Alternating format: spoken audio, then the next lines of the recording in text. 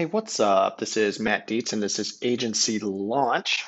This is the show where I tell you what it's like to run an insurance agency day to day, and the highs and the lows, and the wins and the losses, and just everything that I can think of that would be important for any agency owner to know.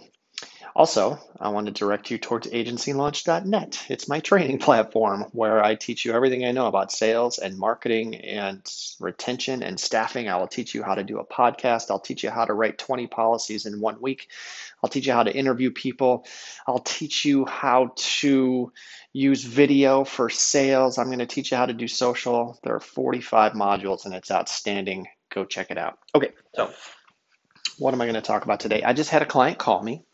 He said, Matt, this is one of my commercial clients. He said, Matt, I just had one of my drivers get into an accident. He rear-ended somebody, and I need to get my van fixed. You know, this is what we do, right? Claims are what we do. I always think that claims are the opportunity for any insurance company to completely shine. Um, so this is a commercial client that I love, and so I reached out to him, and here's how I'm going to touch on a couple things here, I guess. Filing the claim is something that I always offer to my clients. But you know what? I don't necessarily want to do it. And it's because I don't want any information to get lost in translation. Um, I've got to know, you're kind of a middleman at this point. If someone calls and says, hey, I was in an accident, I guess it is the nicest thing to do to be like, all right, well, let's file your claim, right now. There are times where I want you to have the option, say, you know what, I can take all this information and I can file a claim for you. So the easiest thing to do is if you got them on the phone, you can file a claim online. It really doesn't take that long. It takes us like 5 minutes. They just ask really some simple questions and you can file it away. Don't necessarily pass them on and say, well, call the 800 number. There are a few instances where I may have them call the 800 number in maybe a more complicated claim, maybe something that requires a little bit more information gathering, maybe something that requires stuff that I don't want to have to guess about as the agent. Um, I always offer though, and that's what the client wants to hear. The client wants to know that you are there for them, especially during a claims period, okay? And then once it goes into the claims bucket, and it's going to be handled by claims adjusters and people like that, then it's out of your hands. And that's when it gets kind of scary sometimes because you just want everybody to do a good job. I hate losing policies due to something I didn't do.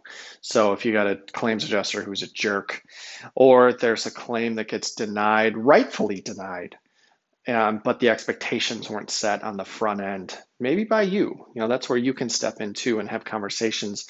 If you've got a slow leak or you've got something that you don't think is going to be covered, you can have that conversation with your client too. I know I'm kind of all over the place with this stuff. There was a reason that I wanted to talk about this one specifically. So this van has a wrap on it, right? It's got, advertising on it. And so I learned a long time ago that when you are writing commercial vehicles, all right, if anything's been done to the vehicle, if it's been upgraded, if it's got some commercial equipment that's permanently mounted inside, like if you have a carpet cleaning company and they've got an $8,000 machine bolted to the back of the van, right? If they have a $2,000 wrap on their vehicle, if they have racks, that are installed in there that are not part of the Blue Book, like you need to add that into your policy as additional equipment. And there's a part in my system, at least, that says, hey, does this have additional equipment? And you have to say yes. And you say, well, how much do you want? And I want $5,000. And it's going to say what for? And you're going to say it's for a wrap and racks. And that was what I did in this situation. Is this guy's got a fleet of 10 vehicles, and all of them are wrapped. So in each one, I asked him, hey, what's it cost to wrap this thing? How much are those racks in the back? Because if this thing gets totaled, all right, and you do not add additional equipment additional equipment or additional anything onto this policy, that thing is covered Blue Book, essentially, right? It's covered whatever it's going to cost to replace that vehicle. You have to tell the policy that you want more coverage. That's how this stuff works, right? You have to tell them. You have to tell the policy, oh, I have an $8,000 machine in the back of this vehicle. That vehicle's worth a lot more than just your stock Blue Book vehicle. So it surely doesn't cost a lot more to add and get these policies right, but it sure can save an account. And this guy called me today and he said, hey, I had a vehicle that was in a small fender bender last time and they fixed everything. They fixed the wrap, they fixed the vehicle. And I said, well, Keith, that's because I added that coverage on there on the front end. He's like, and he just said, he goes, you are awesome. This is an account I earned not even a year ago. And he was mad because he wasn't getting good service from his agent. And you just got to take care of your people, right? So this is another vehicle he has that's wrapped, and he had some concerns. He's like, hey, last time they fixed it, and I just want to make sure that it looks good and the wrap is still there. I'm like, Keith, you're good to go, buddy. I added that coverage on there. If I didn't, he would have been out of pocket for that, okay? Or he probably would have been. I don't know if a claims adjuster is going to pick that up. That stuff can be expensive, but I have repaired a number of commercial vehicles. My policies have repaired a number of commercial vehicles and the wraps, but you have to add that coverage on there, okay?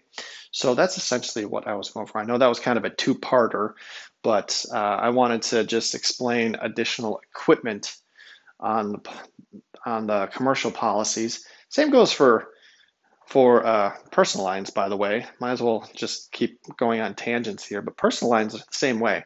If you have, $3,000 rims, if you have a lift kit on your truck, if you've got a $20,000 paint job on your vehicle, if you have whatever, any aftermarket stuff on there, you want that notated and on your policy.